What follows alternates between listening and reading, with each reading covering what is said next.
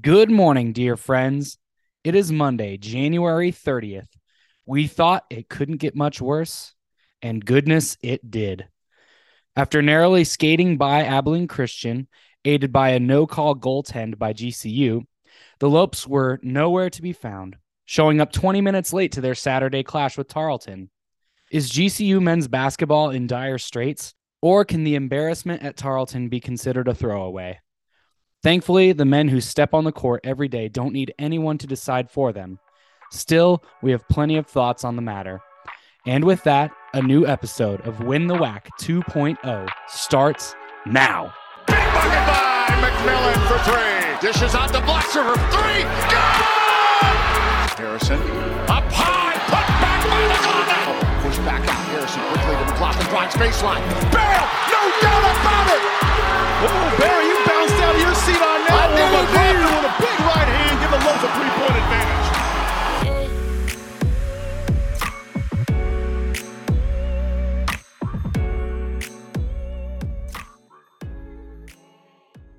Welcome back to Win the Whack podcast, everybody, where we talk about anything and everything GCU track and field.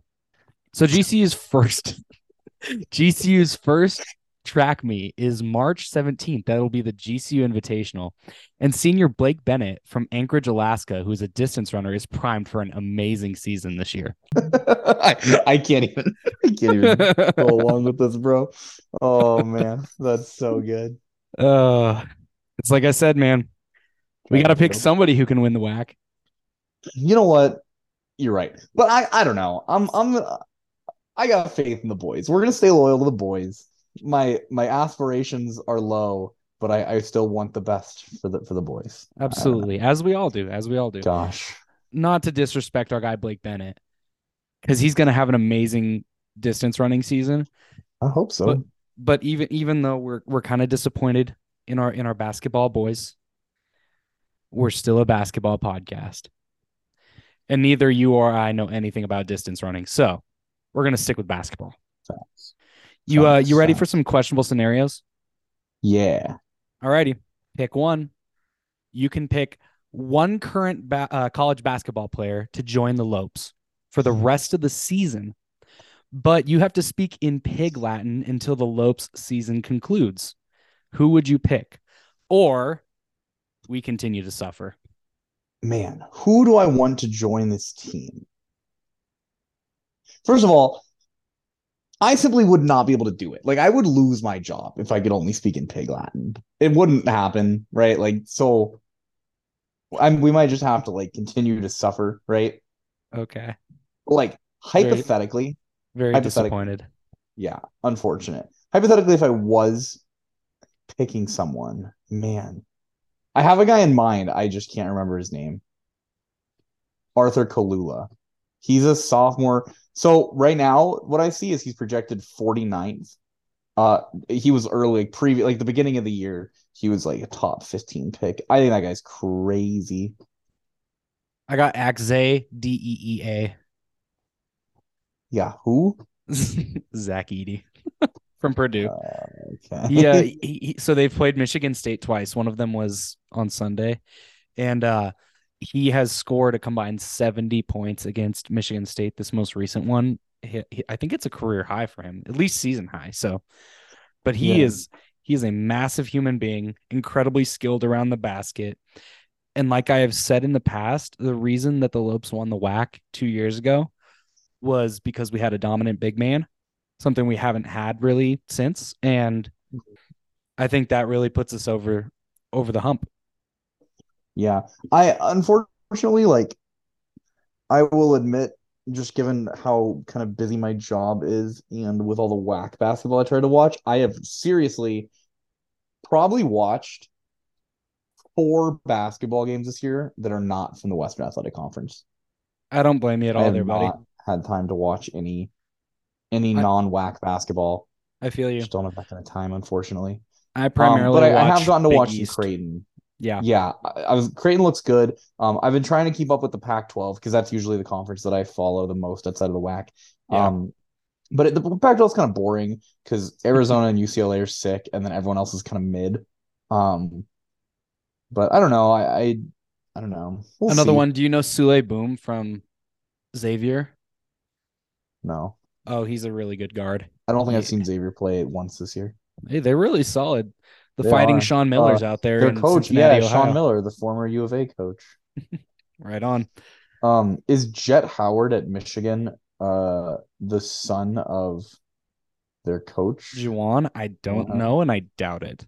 Really? Could They have be the same super last wrong name though. and he goes to Michigan? Dude, Howard is a very common last name. Yeah, but like, all right. So they have the same last name.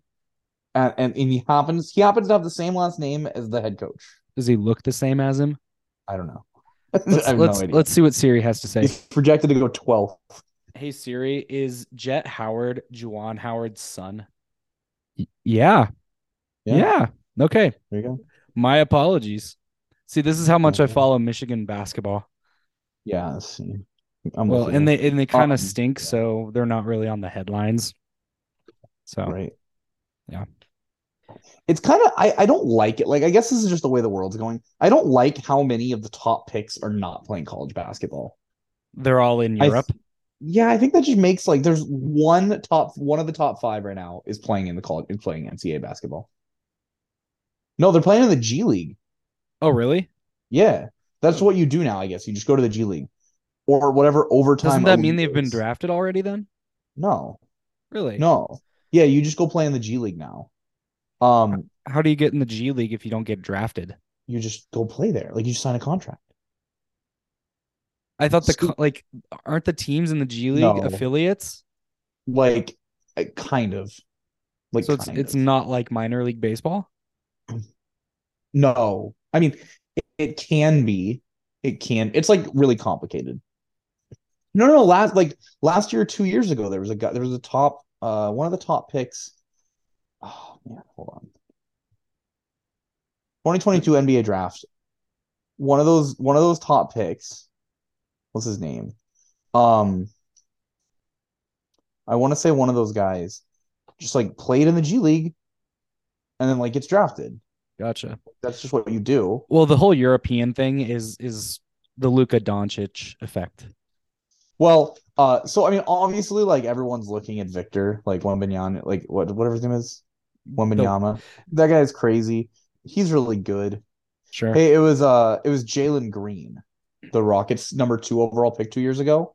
Oh, He got drafted out of G League Ignite. gotcha. I'm gonna be Yeah. honest. I do not follow the NBA as much as I follow college basketball. I follow the NBA a little bit, but I'm gonna be honest, I'm pretty much only watching Suns games at this point. Yeah, Um, I'm only tuning in when it's the playoffs and the Celtics have a fourth quarter game. yeah.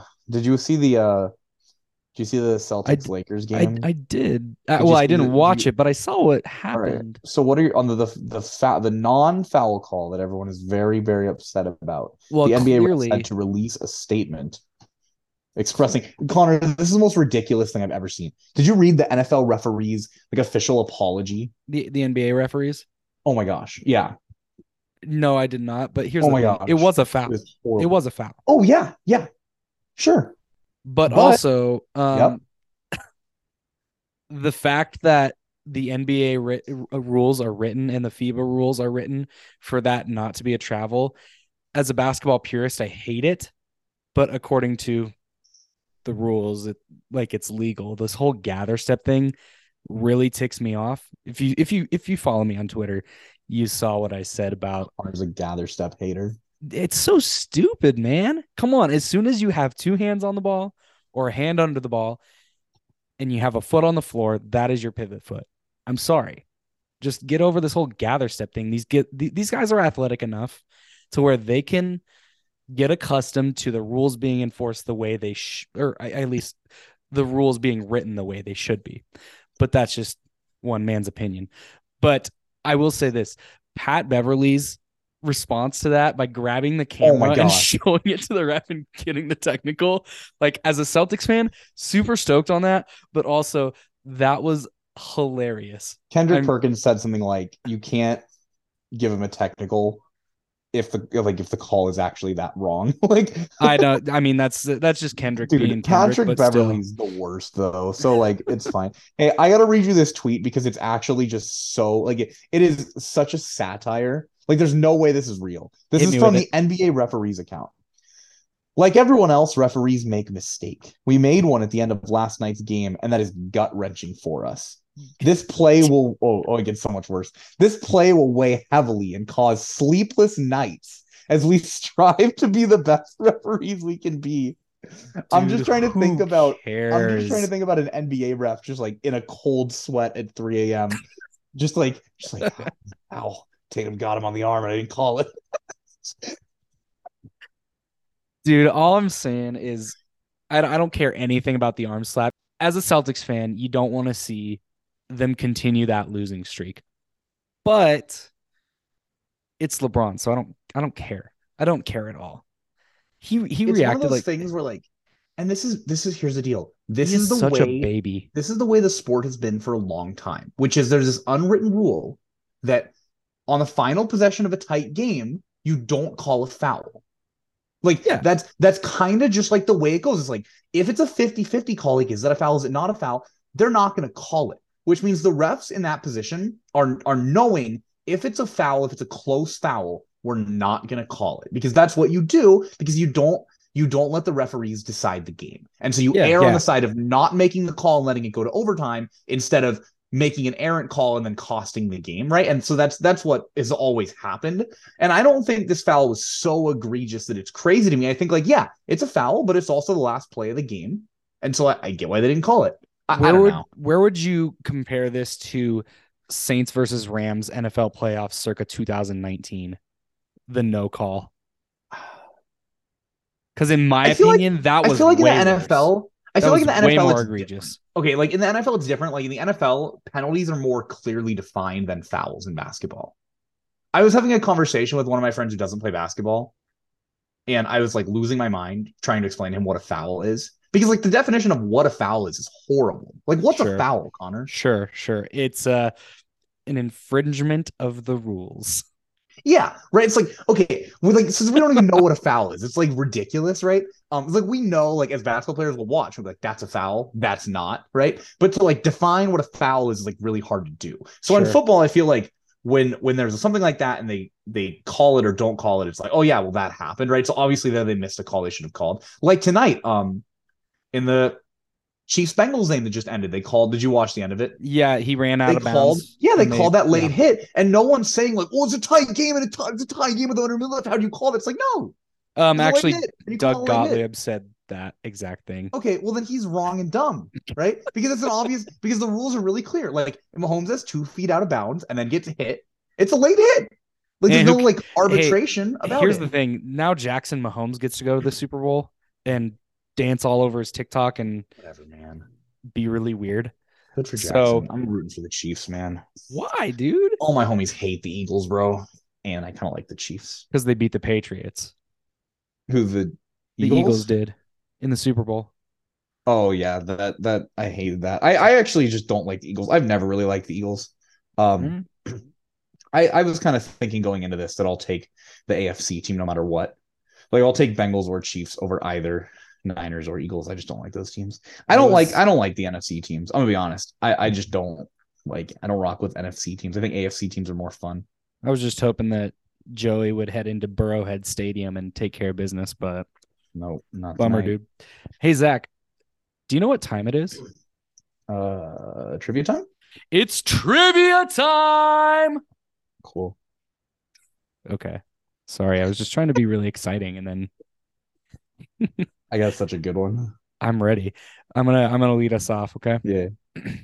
On Saturday, GCU lost to Tarleton by 19 points. When was the last time GCU lost by 19 points or more? Oh my gosh. Don't tell me you asked the same question. I didn't. Okay, good. All right, let me think about it. Last time they lost by 19 or more. It hasn't been this year. Hasn't been this year. No. All right, let me think. I'll give you a hint. It's a conference opponent. See, I'm inclined. All right. So the one that's immediately ingrained in my mind because I was looking ahead at this is the Stephen F. Austin loss last year where we got blown out. That is exactly the right answer. That's the one we lost by like 27 or something. We got like murdered in that game. Yep. On January 20th, 2022, GCU lost at Stephen F. Austin 46-71. So that's 25. Yeah, we got smoked in that game. That was the only like because I know there weren't any this year. That was the only one from last year I could think of that was more than 20. There might be more, but that was a tough one. Yes, it was. All right. So what does that put you at record wise? I'm 4-1, I think. I missed one. Yeah, I think you're 4-1 now. All Yeah. righty. Hit me Hey, with I'm gonna be yours. honest. This one might be kind of killer. That's fine. All right. So obviously we know GCU began in 1949. Their first season of having a college basketball team was the 49-50 season, which makes sense, right? It's the first year of having a school.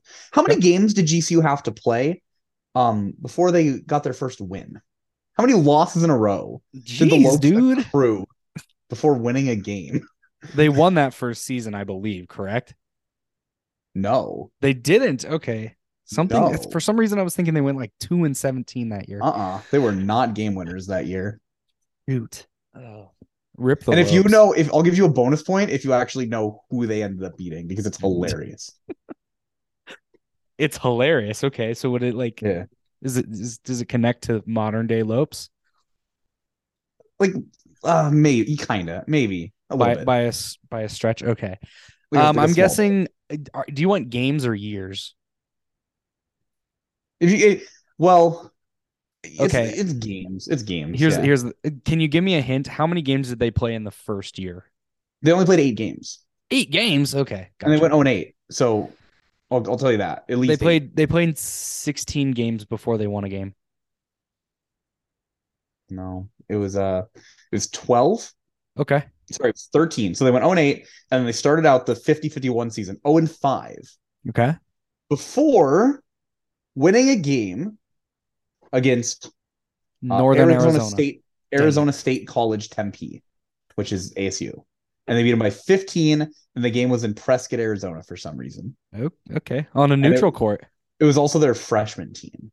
So you know how last week we did that pick a neutral site in the middle of like South Carolina on a blacktop for Charleston and FAU to play on? Yeah, we Prescott already was did that blacktop in the middle of Yeah, nowhere, Arizona, for ASU and GCU to play on. And guess who was the better team? it was the The Lopes' Lopes, baby. first ever win. Hey, I'll take a blacktop in Prescott over Antelope Gymnasium. That place is slippery. Might as well be an ice rink. College of Charleston lost. Yes, they did. Man, Yes, they did. And so did I. That puts me at 4-1 overall, and we are tied. Let's head into, I guess, what we can call the bright spot of last week, the Abilene Christian game. all right. So keep in mind, like I think it's entirely possible that we have this black cloud over us because of the catastrophe that was the Tarleton game. So when reflecting on this Abilene game, we will try to not be too negative given the horrific, unspeakable events of Saturday night. This was a classic. So like we were joking about this on Twitter. This was a classic blow my kneecaps off game in that like it just feels like the Lopes won by the smallest margin possible, like imaginable, right? Shaving as many years off your life as they Yeah, possibly yeah, could. just the most stressful game ever. Chance McMillan had an awesome game. He was 7 for 9, 2 for 3 from three, 17 points. He was really great. Obviously, Rayshon Harrison is always great. But like, gosh, I guess like key things. YO is back. So Yes. this was our first game having YO back. So that was really big to see. What's funny is I remember in the game feeling like he was owning and he only had 4 points, but I feel like he was smoking them. He was smoking them on the glass. That's Yeah, what he it had was. seven rebounds and he was 2 for 3 from the field. So he was pretty efficient. Um so yeah, YO is back. That's really helpful for our defense. Theoretically. Well, it is our Yeah, defense. yeah. Yeah, it is. It was really nice for our defense. Kobe Knox got the start, so Baker is still out. We don't know the severity of That that was a injury, but head injury. So Baker's? what I'm guessing is it's concussion. I think I Oh, saw well then it something it might on the only broadcast about concussion if it's a protocol. concussion, it might not be too long then. Yeah, he might be back this week, honestly. Yeah. Um, So that's and then promising. Blackshear also is still out. So we have, I guess, notable line. The lineup is notable. Yo is back. He's starting in the center. Igahan's kind of getting the share of those backup minutes. No Carr. And then Knox is our third starting guard, Yeah. with Harrison and McMillan. And he had a pretty quiet game. He was 1 for 5 from the field, 1 for 4 from 3 points. He kind of filled the Josh Baker role. Yeah. But Harrison and McMillan both had awesome games. Noah Bauman had a good game off the bench, like just another solid game, 3 for 6 from the field, 10 points, just like exactly what you need from him off the bench. Mm-hmm. Walter Ellis had a good game. He also had 10 points, 4 rebounds off the bench. So it was good to see him have a good game because I know he'd been kind of struggling. But that's, I guess, like that's just kind of looking at the individuals of our players and what the lineup was like with injuries and YO back. Sure. I think actually Ellis, I mean, I don't want to give too much credit, but I think if he hadn't made a couple of his 3 points down the stretch, I think the Lopes could have been in a world of hurt.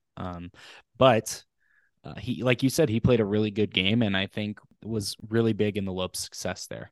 He's kind of clutch. Yeah.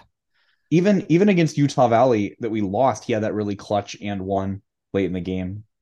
Well, and honestly, too, the other big thing that helped the Lopes win was a cheeky little goaltend at the end of the game. But oh yeah, Wackoot's Digest posted this. So yeah, the McLaughlin block. it was McMillan, I think. Was it McMillan? Okay. Yeah, it was. There was actually a goaltend, but they didn't call it. Was kind of a godsend because I thought in real time too that would have been that was a goaltend. See, in real time, I didn't even think of it. It wasn't until the next day when I saw it on Whack Hoops Digest. I remember I was really excited because so he blocks it. It's a goaltend.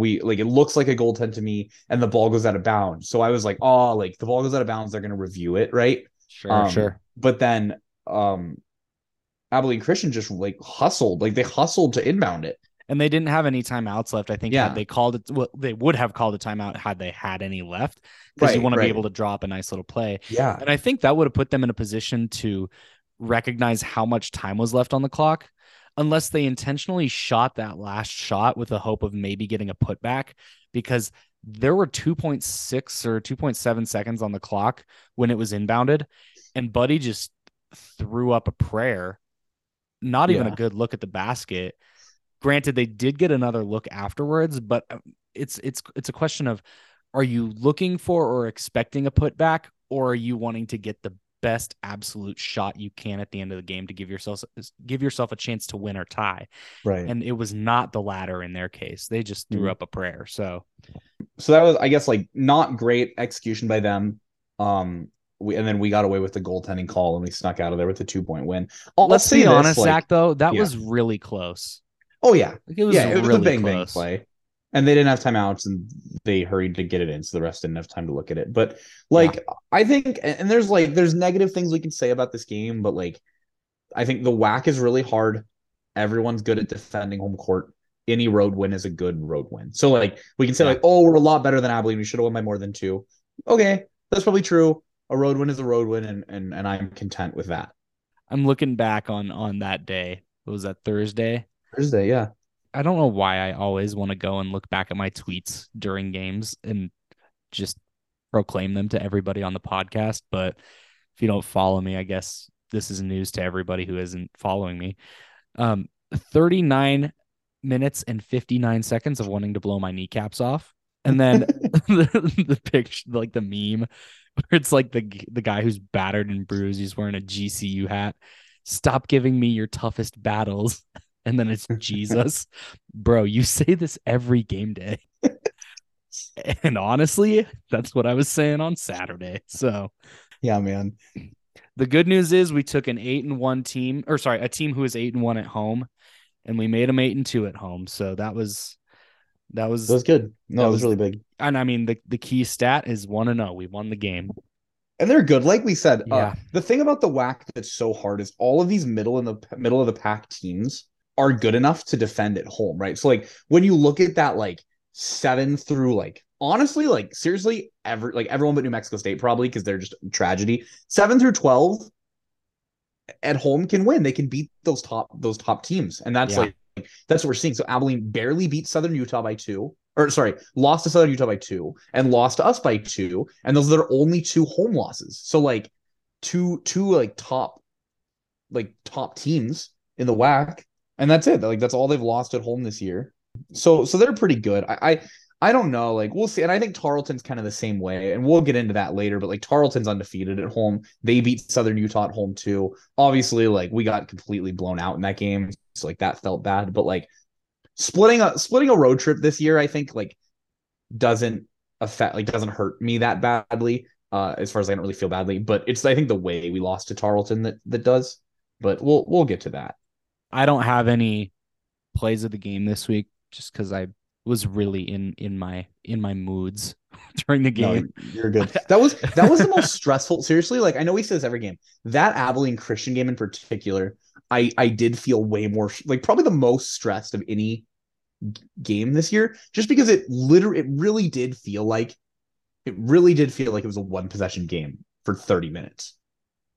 Like of real Exactly. time, like not of Exactly. like game time, but like of the last 30 minutes, like humanity time of watching that game is like a one possession game. And it was so stressful. And there were no points of stress relief, quite literally, not a single ounce of like my stress being relieved until like the final whistle. And that's why like it was perfectly fits that Wanting meme to of blow like my wanting to blow my kneecaps kneecaps off. off, and then it's like, oh, and then like the heave doesn't go, and it's like, all right, Lopes won. Woo. Gosh.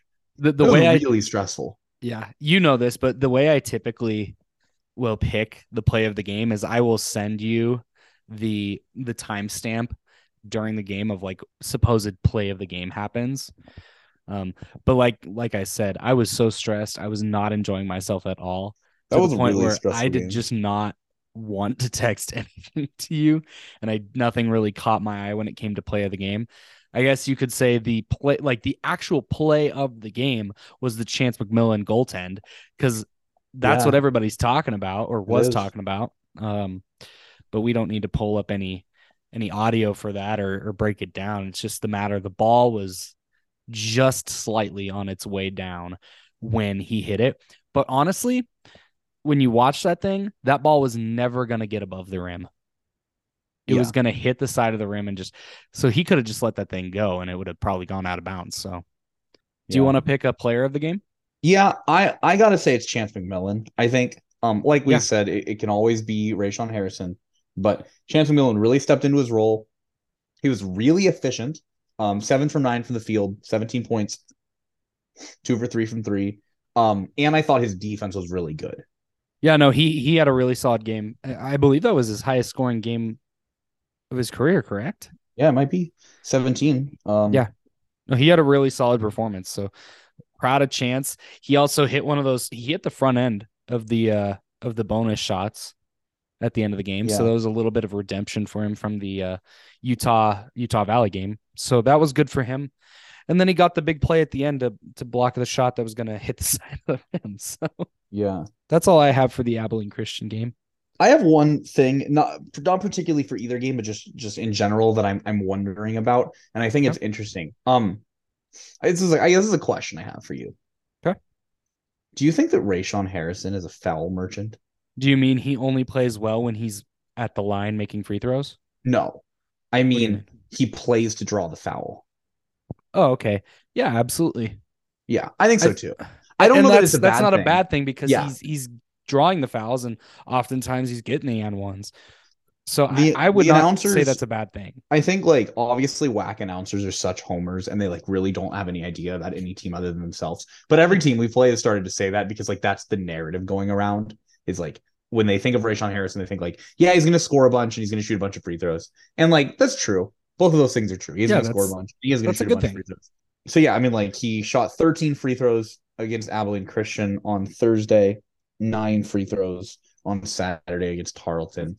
It seems like he shoots a lot of free throws. It seems like he plays to draw the foul, but I think that like If you whack can't refs stay also Yeah, if you can't are stay the disciplined softest against refs. him and not foul him, then why are we damning him for Right. for wanting to The, draw a the foul. WAC also has the softest refs in the NCAA. That's true. And you can tell because of how many teams have a really high free throw attempts to field The goal attempts WAC, the percentage. WAC is a conference. In conference games have actually have the highest average, both total number of free throw shot and average free throw shot per game. WAC is number one.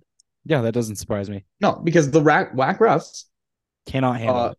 yeah, they don't want a basketball game to be played. And I say that jokingly, but there's a Connor Hope, I think is his name. He's like a West Coast basketball guy, so he covers like like the WAC and the West Coast Conference, the Pac-12 and whatnot.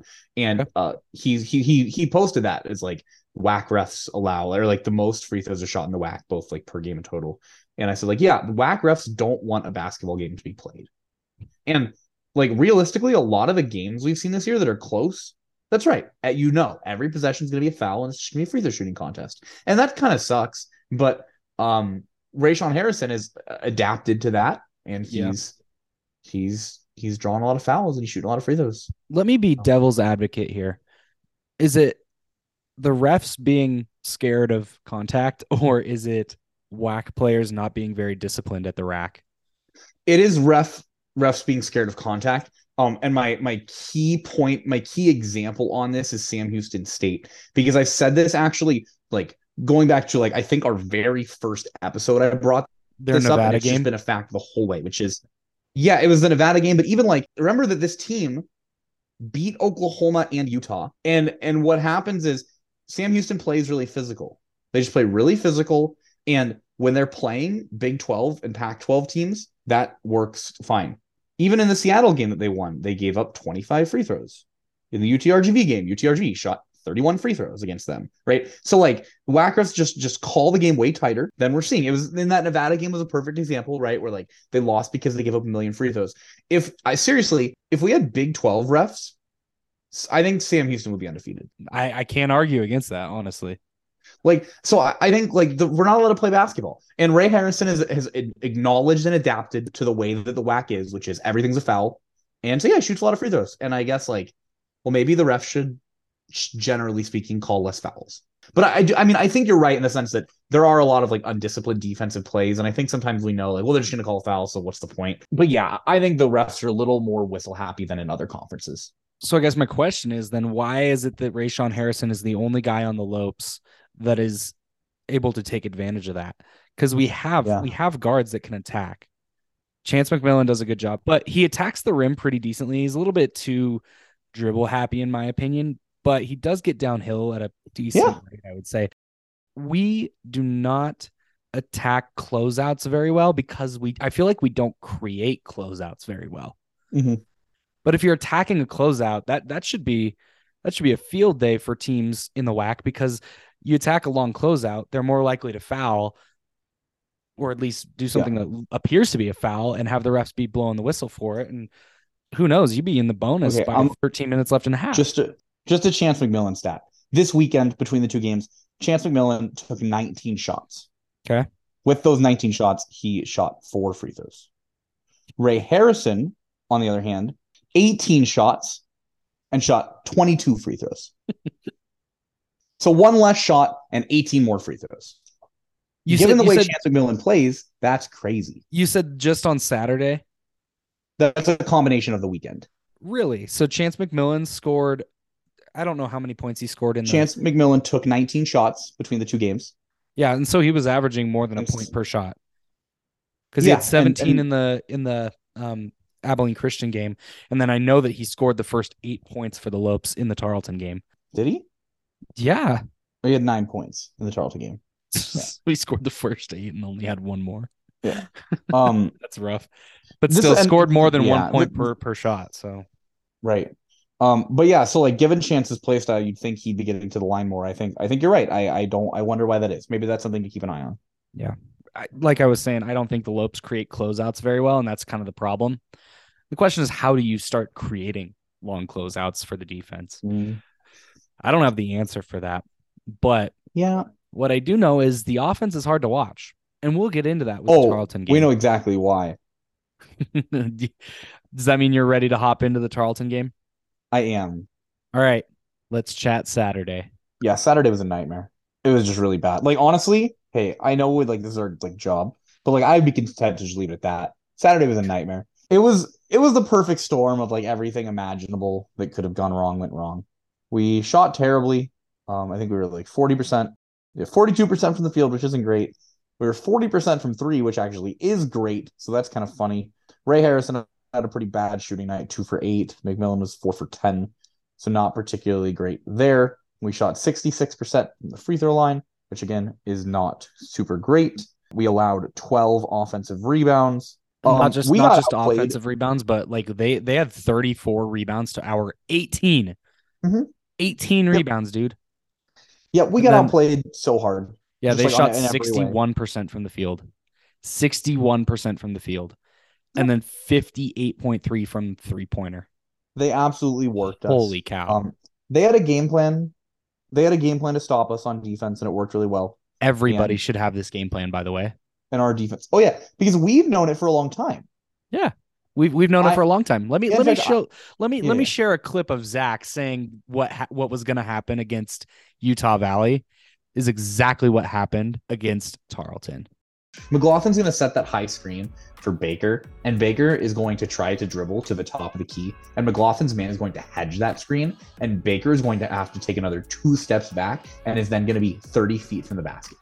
Yeah. And then he's going to dribble handoff to Chance McMillan, and Chance McMillan's going to dribble between his legs 17 times and do the exact same thing that Baker just did and dribble handoff to Harrison, and then there's going to be 4 seconds on the shot clock. That exact play that I just said will happen at least 5 times in this game. And that's my worst nightmare is they're just gonna run us off the line. They're gonna hedge screens. We're not gonna be able to drive, and it's gonna be really ugly. We just can't deal with like the big man hedging a ball screen. So I think like what's supposed to happen there, and again, like this is just hard. What's supposed to happen there is if the big man hedges that screen, your big man should just immediately slip. Yeah. But then the nightmare you have to deal with is trying to make that entry pass over the big man or around the big man, and that's where we are turnover machines. So I guess like that's hard. But honestly, like we saw in the non-conference, we saw a lot of teams doing that to us, and it was really like bad. Mm-hmm. And well, here's what I have to say is the Abilene Christian game.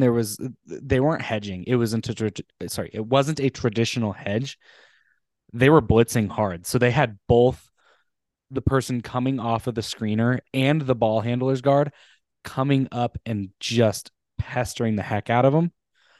In the Tarleton game, it was more of a traditional hedge and recover, where they just had our guards.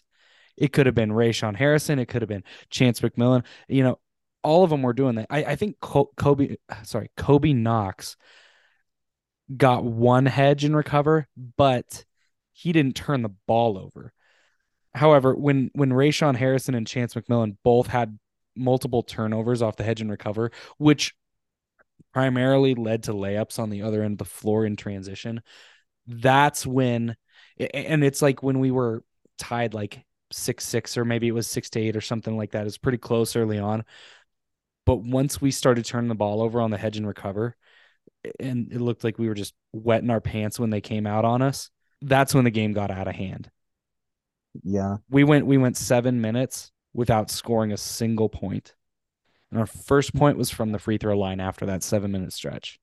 I mean, their defense shut us down, but I think there's a bigger issue, and I think that's that we just played discouraged. Like we did not the energy, the effort was not there. This Lopes team is known to start slow. So when I saw that like we were down double digits early in the first half, I actually didn't get too concerned because I thought like, yeah, like we just do that a lot, and it's annoying, and we shouldn't, but we do that a lot, and like so it's okay.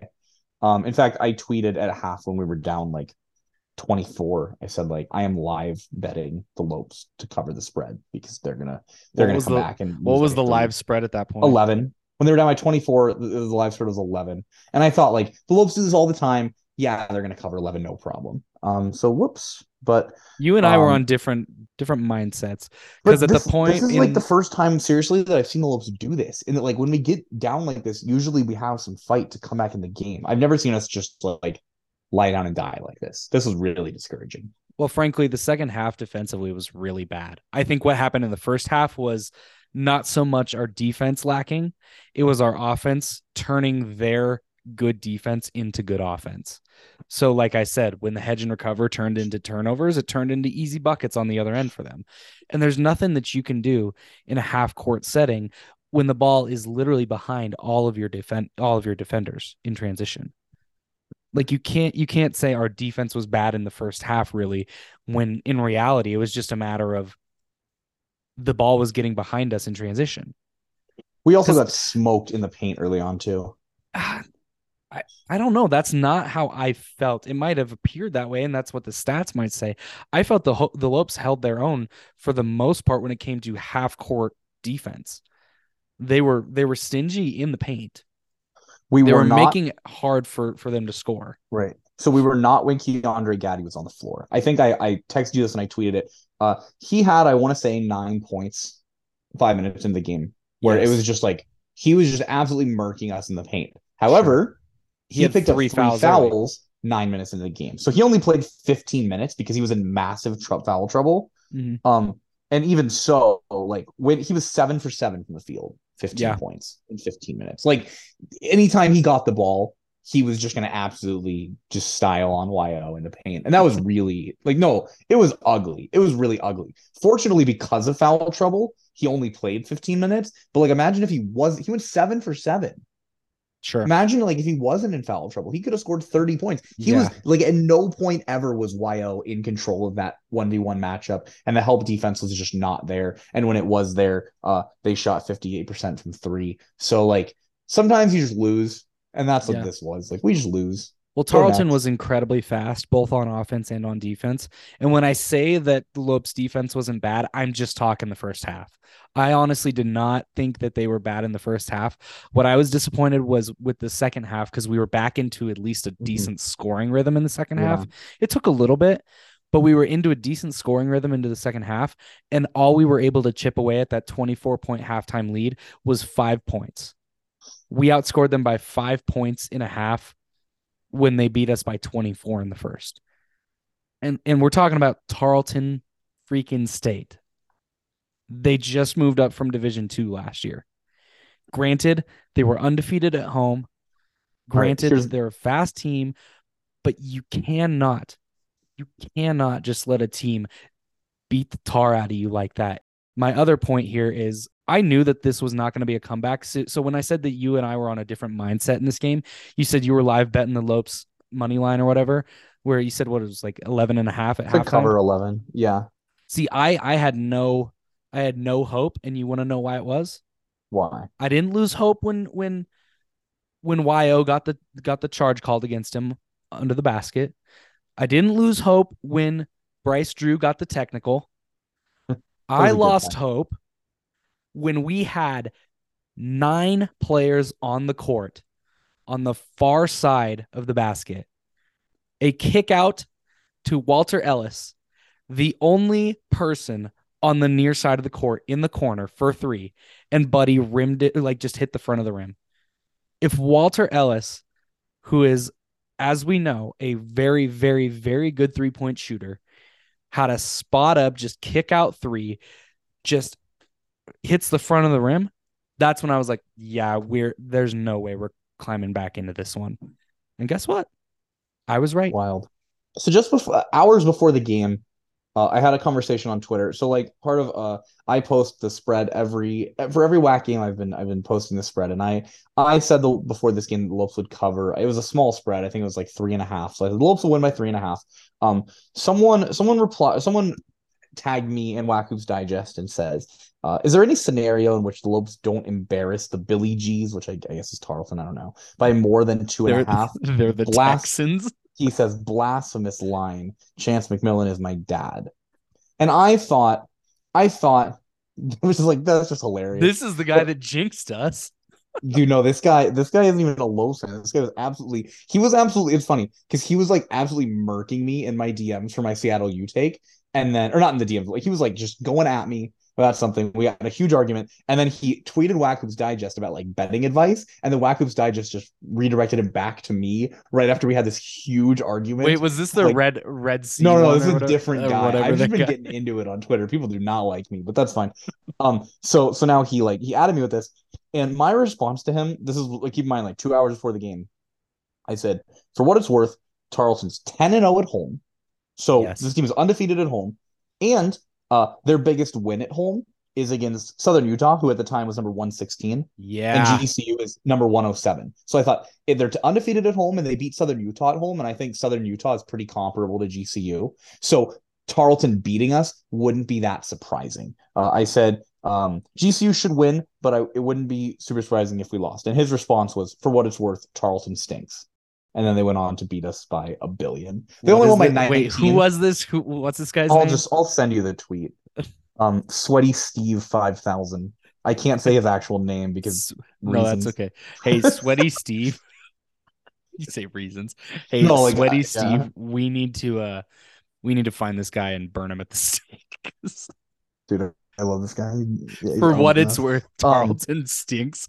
Okay, well, for what it's worth, GC was also terrible. So whatever. He was in that thread harassing me about the um oh man, whatever we're talking to that red zone guy about.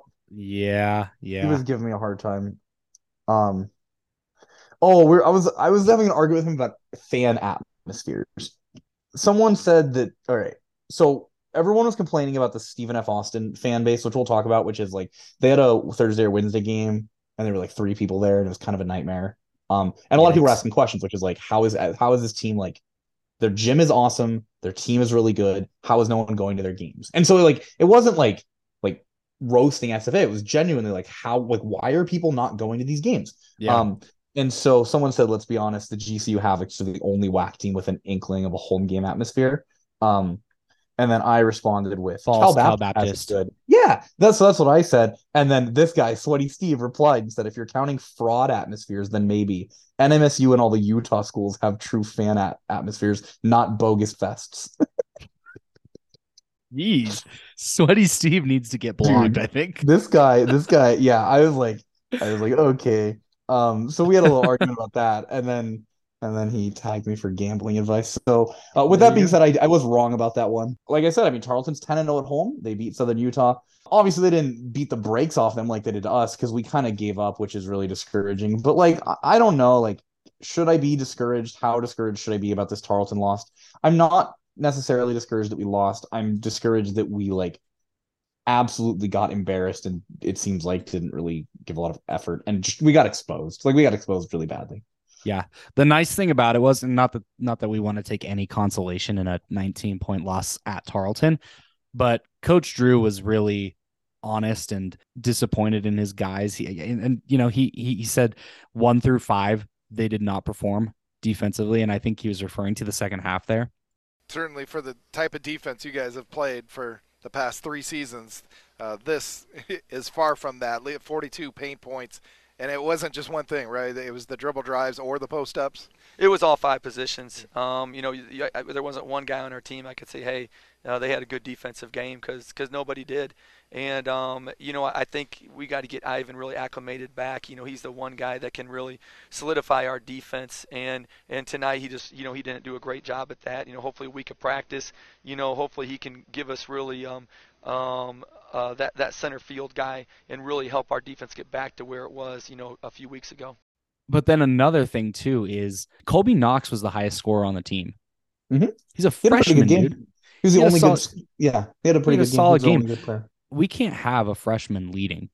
Like you have to have your leaders step up, Yeah, and nobody really did. this might have been Harrison's worst game since Blackshear. Like since Blackshear went out and he actually kind of became the main offensive guy. This might have been his worst game. I don't think mine of it absolutely was. Yeah, I think I'm confident in Bryce Drew here. So, this is where coaching really comes into play. The methodology for coaching here. I'm a coach. You're a coach.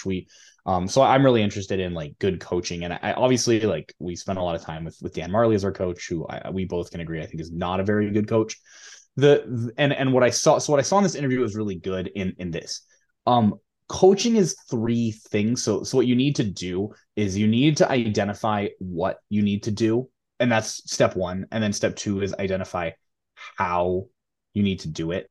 And I think that like guys like Dan Marley, and this is why a lot of I think players who become coaches don't actually end up being very good coaches, is because Dan Marley was just all about the what, right? Like, what do we need? We need to score. We need to get rebounds. We need to not turn the ball over, right? And so it's like, yeah, but like every bozo on the couch knows we need to score. Yeah. Right. The question is how, right? How do you score? How do you stop turning it over? How do you stop giving up offensive rebounds? And what that's are the where principles, like, right. And that's where I think like what would always frustrate me is I always felt like Dan Marley was about the what. And I remember like watching games where like Robert Blumberg would go up for a board and like not box out correctly, and the other guy would get the rebound, and Marley would just scream at him like get an effing rebound, right? And so it's like yeah, like he knows, right? He knows he's supposed to get a rebound, right? Yeah. So this is where I think like Bryce Drew actually does have a good handle on like how do we actually, all right? So like hedge ball screens are killing us. We'll get around him, get to the hole, right? It's like okay, how, right? How? And I think that Bryce Drew is good with the hows. And so because of that, I have faith that the next time we see this kind of defense, we'll be able to adapt. And maybe not throw like a million ball screens at the top of the key. Yeah. Because that's just how about some off balls? Right. I got a text. Jeez, we're really pulling deep in the bag for that one. I got a text at 11:30 a.m. on Saturday saying, Win the Whack will have its first foreign correspondence reporter today. This was from Jonathan Olson, who now lives in Dallas. He said he and his wife were driving out to Stevensville to watch the Tarleton game. I told him I was expecting that you might go, and he was like, yeah, it was only $10 for a ticket at their high school gymnasium. Man.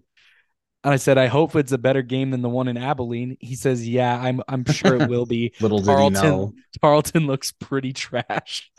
Gosh, we really got owned by this team. We really did. Hey, and then he sends me a picture when he's at the game. And he's right. It looks like a high school gym. He says, this gym and campus reminds me of a really well-funded normal Texas high school.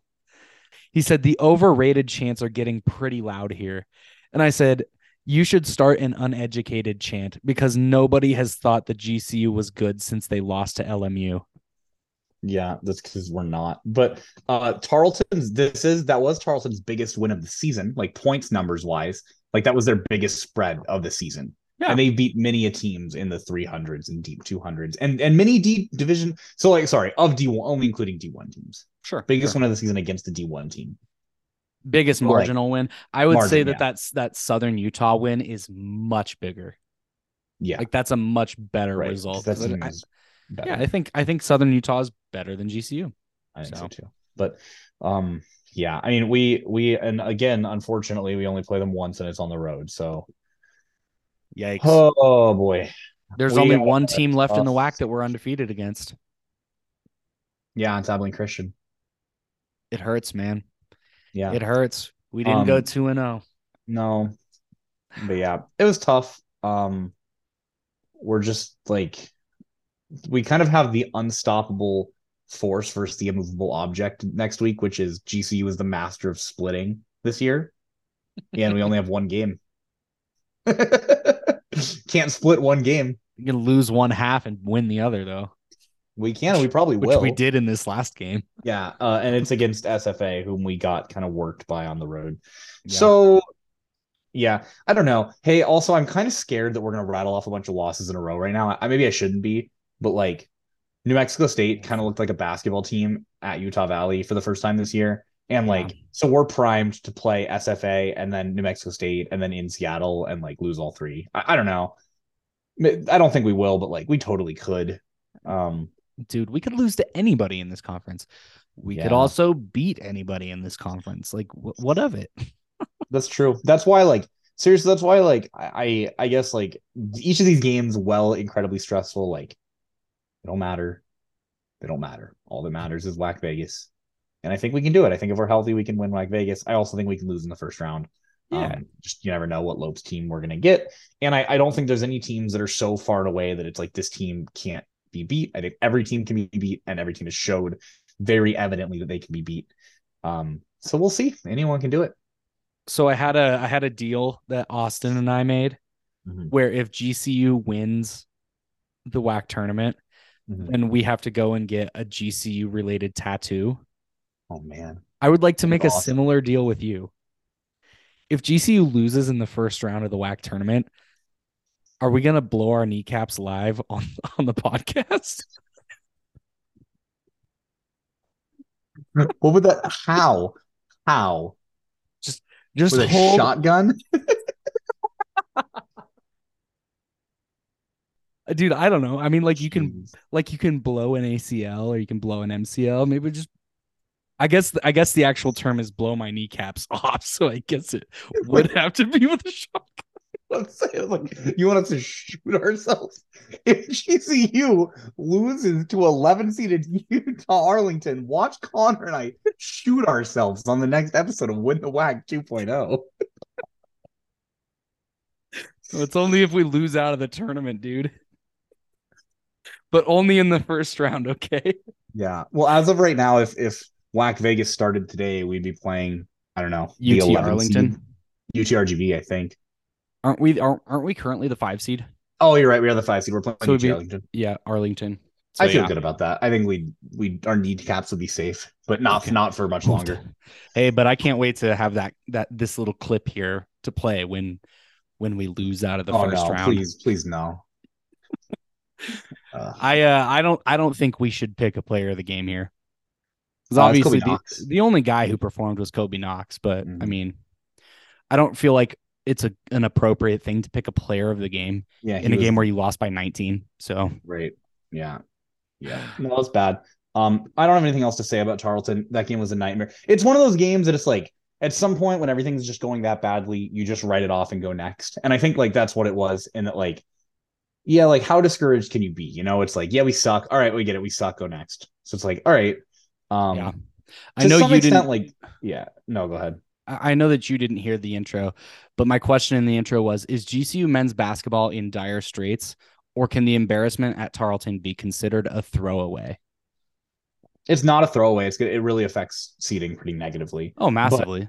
But, I don't think it matters. Like, it doesn't matter. Because realistically, here's what looking at it. All right.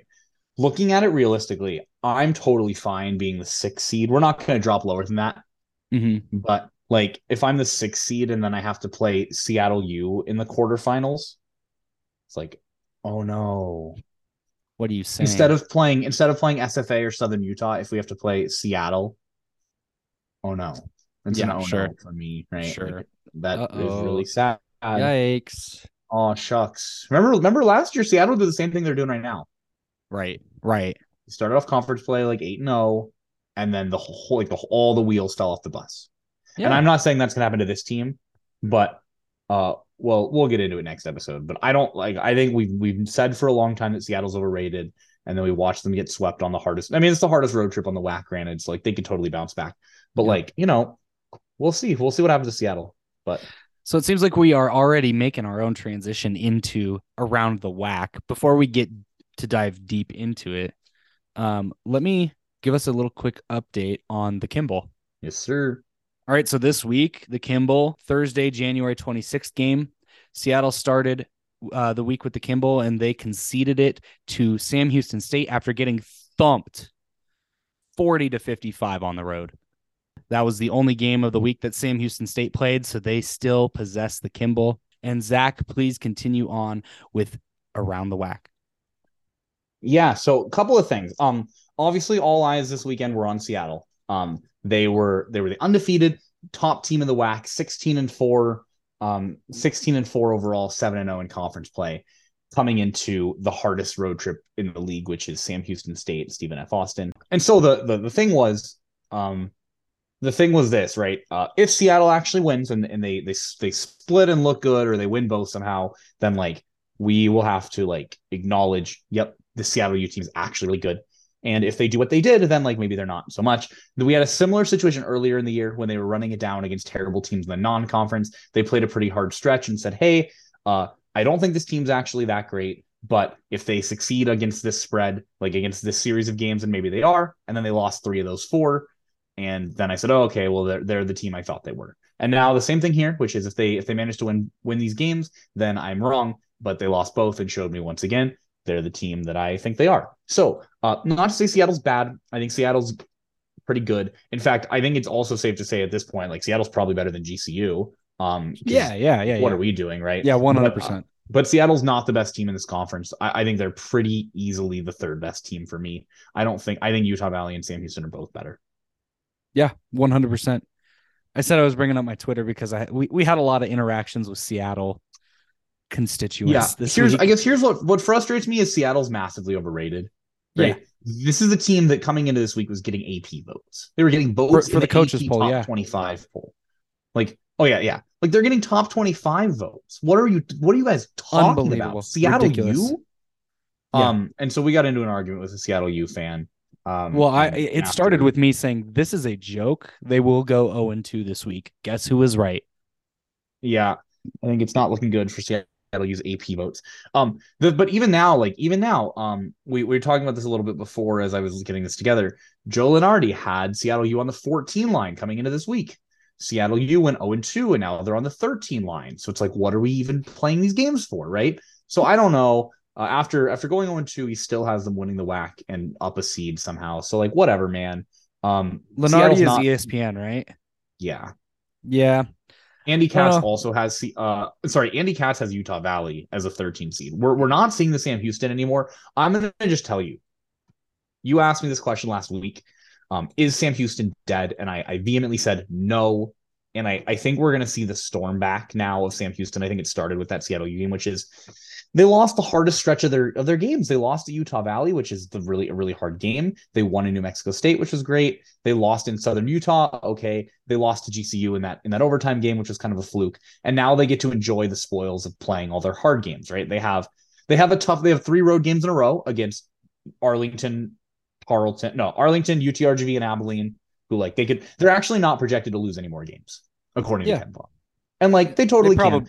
They can, but they probably shouldn't. Yeah, I can see them finishing on a 12-game winning streak and being a 12 seed. Maybe not 12. How many losses do they have? They have 5 losses. They can be a 12 seed. Yeah. Yeah. Yeah, they can go 25-5. Give them a 12 plus the tournament, right? So if they win out and then they win the tournament, I think they're a 12 seed. So no, I don't think they're dead. They've won 4 in a row, and I think they'll keep winning. I think, like we said, this is the best team. They're ranked 62 in Ken Palm, the highest they've been maybe all year. Yeah, by far the highest they've been all year. This team's for real. They had a tough stretch, but I think what this is a testament to the WAC, which, like we said, anyone can lose. Like, you can lose. The WAC teams are good enough that any WAC team can defend at home because they're just that good. Except, I guess, New Mexico State is terrible. But they don't play at Tarleton. Oh, sorry, they do play at Tarleton. So that'll be an interesting one because Tarleton, like we said, they're 11-0 at home now. All of their away games are against the bottom tier teams. They really only have their only games that are going to be good are they have at Stephen F. Austin, which is the rivalry game. That'll be huge. And then they have Southern Utah at home. And then they have a bunch of road games against the bottom teams. So I don't know. We'll see. Ken Palm has them winning out. I think they'll win out. But I mean, dude, this is a team that's 2-2 against quad A teams. Yeah. So if they're 25-5 with a 2-2 record against quad A teams, that team's a 12 seed. 12 seed, 100%. Yeah. I think we got. I'm willing to admit that I think we got caught up in the moment watching them lose 3 out of 5 for that stretch and thought oh, they're not as good. I think they are, and the WAC is just really good. Yeah. Yeah. It is really good. Yeah. Other things to note. So we talked about Sam Houston, which is I still think they're the favorite. Obviously they can lose. They're not so good that they are infallible. I mean, they lost at home to GCU, who kind of looks terrible. So, but I think they're the best team. I think Utah Valley is clearly the second best team, and I think Seattle U is number 3. And then I think Southern Utah is, in my opinion, number 4. GCU is currently 5, and Stephen F. Austin's 6, but I would say Stephen F. Austin's probably better than us. Yeah. Fortunately, we get to figure that out because we play them as our only game next week, which we'll get into later. The other big thing to note is this. So I mentioned last week I spotlighted 4 games the two Seattle games, which I said were pretty big, at Stephen F. Austin, at Sam Houston State. Another one was Cal Baptist Mm-hmm. at UTRGV, with the reasoning being conference standings determine who makes WAC Vegas, and New Mexico State is winless, and there was only one win team, and that was UTRGV, and they had a home game against Cal Baptist that was very winnable. They were 7-point dogs in that game, and the guy we were just talking about, I forgot his name. Sweaty Steve. Yeah, Sweaty Steve was saying, like, what UT Arlington's a sleeper. They're going to win that game. And I thought, like, yeah, I could see that. So I took UT Arlington to cover 7, and they won the game outright, which means they now have 2 wins. New Mexico State had a pretty valiant effort, but they lost. And so they are now 2 games out on 12th place. So, like, they're like, the hole is getting deeper. So they had a good showing. They'll pick those 2 games up against GCU anyways. I know they will. They had a good showing at Utah Valley. They only lost by 5. They honestly looked really good. Outside of the first 5 minutes where they seriously went down, like, they went down 20 points in like 5 minutes. And then they looked really good after that. It was like 19-3 or something. It was like so horrific. Yikes. They were down so bad. But then after that, they looked really good. So they can maybe bounce back. But, like, dude, like, their schedule, like, Stephen F. Austin at home, Seattle at home, at GCU, at Cal Baptist. Then they have a stretch where they have Abilene at home, UTRGV at home. Maybe they can pick those up. GCU at home, Abilene away, Tarleton away. They're projected to win 2 games. And that's the home stretch against ACU and UTRGV. Yeah. I don't know. Maybe it's because of history, but I just still think this team is good enough that they'll figure it out and they'll make it. But they're 2 games back now. So I don't know. What do you think? Is New Mexico State going to make WAC Vegas? Yeah, I think they will. I think it's a matter of what's more likely. They win both games against GCU or they go winless in conference. Oh, winning both at GCU. You think so? Is more likely than going winless. Yeah. I mean, dude, they're not going to, like, I really don't think, I mean, I don't know. I guess they lost at home to UT Arlington. Here's the thing is GCU is primed to finally win a game in front of their home crowd against New Mexico State for the first time since you and I were seniors in high school. That's GCU crazy. has not won a game against New Mexico State in front of a home crowd since 2016. And if this Lopes team passes that up, then whatever, man. It's our last chance. We're going to be blowing our kneecaps off. Yeah. Hey, Southern Utah picked up a really massive win against Utah Valley by double digits this week. Big time. Yep. That was a really big win. They look good. They're pretty much in the driver's seat. They control their own destiny at this point for that 4th bye. And honestly, like, if Seattle U keeps skidding, they could hop up into the 3 seed. They look good. I haven't really GCU hasn't played them yet, so I haven't gotten to see them a whole lot, but I did watch that Utah Valley game and they just looked awesome. So yeah, I don't know. I think, like, what we know about the WAC is still true, which is all of these middling teams are primed for an upset in WAC Vegas, right? The Tarletons and the Cal Baptists and the Utah Techs of the world, right? They can pull an upset. And the top teams can lose because you just never know. So yeah, like, anyone can win WAC Vegas. It's wide open. It's anyone's game, if you will. Except for, I guess, New Mexico State, who just is a nightmare. Who isn't going to you gotta believe they're gonna turn it around, though. I don't want to, so I'm just gonna continue to live in ignorant bliss of New Mexico State and the goings on with them. So you think they're gonna make it? What team do you think doesn't make it? Arlington. Really? Well, they're behind them in seeding, and if all it takes is 2 wins for New Mexico State, you have Utah Tech, UTRGV, and UT Arlington all at 2 and 7. Yeah, I got UT Arlington. For what it's worth, easily the weakest of the bunch, in my opinion. UT Arlington does have a home game against Utah Tech. UT Arlington is not projected to win another game. Okay. But here's what's hard. New Mexico State's projected to win 2 games. UT Arlington is not projected to win any. If that happens, UT Arlington has the tiebreak because they won in New Mexico State, and that's the only game these 2 play. Exactly. So New Mexico State needs 3 wins, at least. Okay. Which they can totally do. There's a lot of time left. But, like, I don't know. It feels funny. Right. It feels funny suggesting that the 0-9 team can easily win 3 out of their last. I'm not saying easily. I'm not saying easily. Yeah. I'm They can just do it. saying battered see. lobe syndrome. They're gonna I'd get in. love for them to not make it, because if they make it and they're the 12 seed and we're the 5 seed, then our kneecaps are getting blown off. Yikes! All right. I'm not ready for that. All right. Well, that's all we have for this Monday's episode. Thanks for tuning in. We're looking forward to putting together the Wednesday episode and hoping you'll tune in for that one as well. But until then, Lopes up. Big bucket by McMillan for 3. Dishes out to Blaster for 3. Good! Harrison up high, put back by the corner. Push back out. Harrison quickly to the block and drives baseline. Barrel, no doubt about it. Oh, Barry, you bounced out of your seat on that one, but Proctor with a big right hand, give the Lopes a 3-point advantage.